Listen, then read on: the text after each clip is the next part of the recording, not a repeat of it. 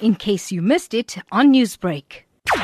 With virtual workouts, basically now everyone has a chance to practice these workouts at home in your office. And for yoga, all you need is a good internet connection, a mat, and you're just able to join live classes. Your best workouts could be done basically anything. You could have your Zumba classes, you could do your yoga classes. All of these can be done in the comfort of your home or your office, which is perfect because the benefits of these online classes, you get to do it in your own time, your own space, without the need to arrive at a studio at any certain time. Now, it's easy to get distracted and even easier to procrastinate. We're not training at a gym or with the group in person. How does one stay accountable when working out virtually?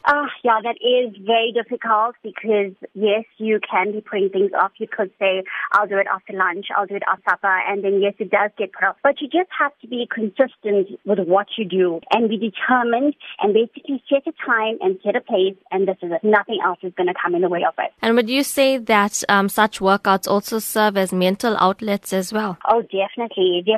Practicing yoga is a great way to de-stress, build strength, become more flexible, get in tune with your body, and boost your overall well-being. People struggle to make it to a studio on a consistent basis. And really, who can we blame? I mean, we've got school, work, family, friends, cooking, cleaning. But doing classes at home, you can mitigate these issues, but if you just stay consistent.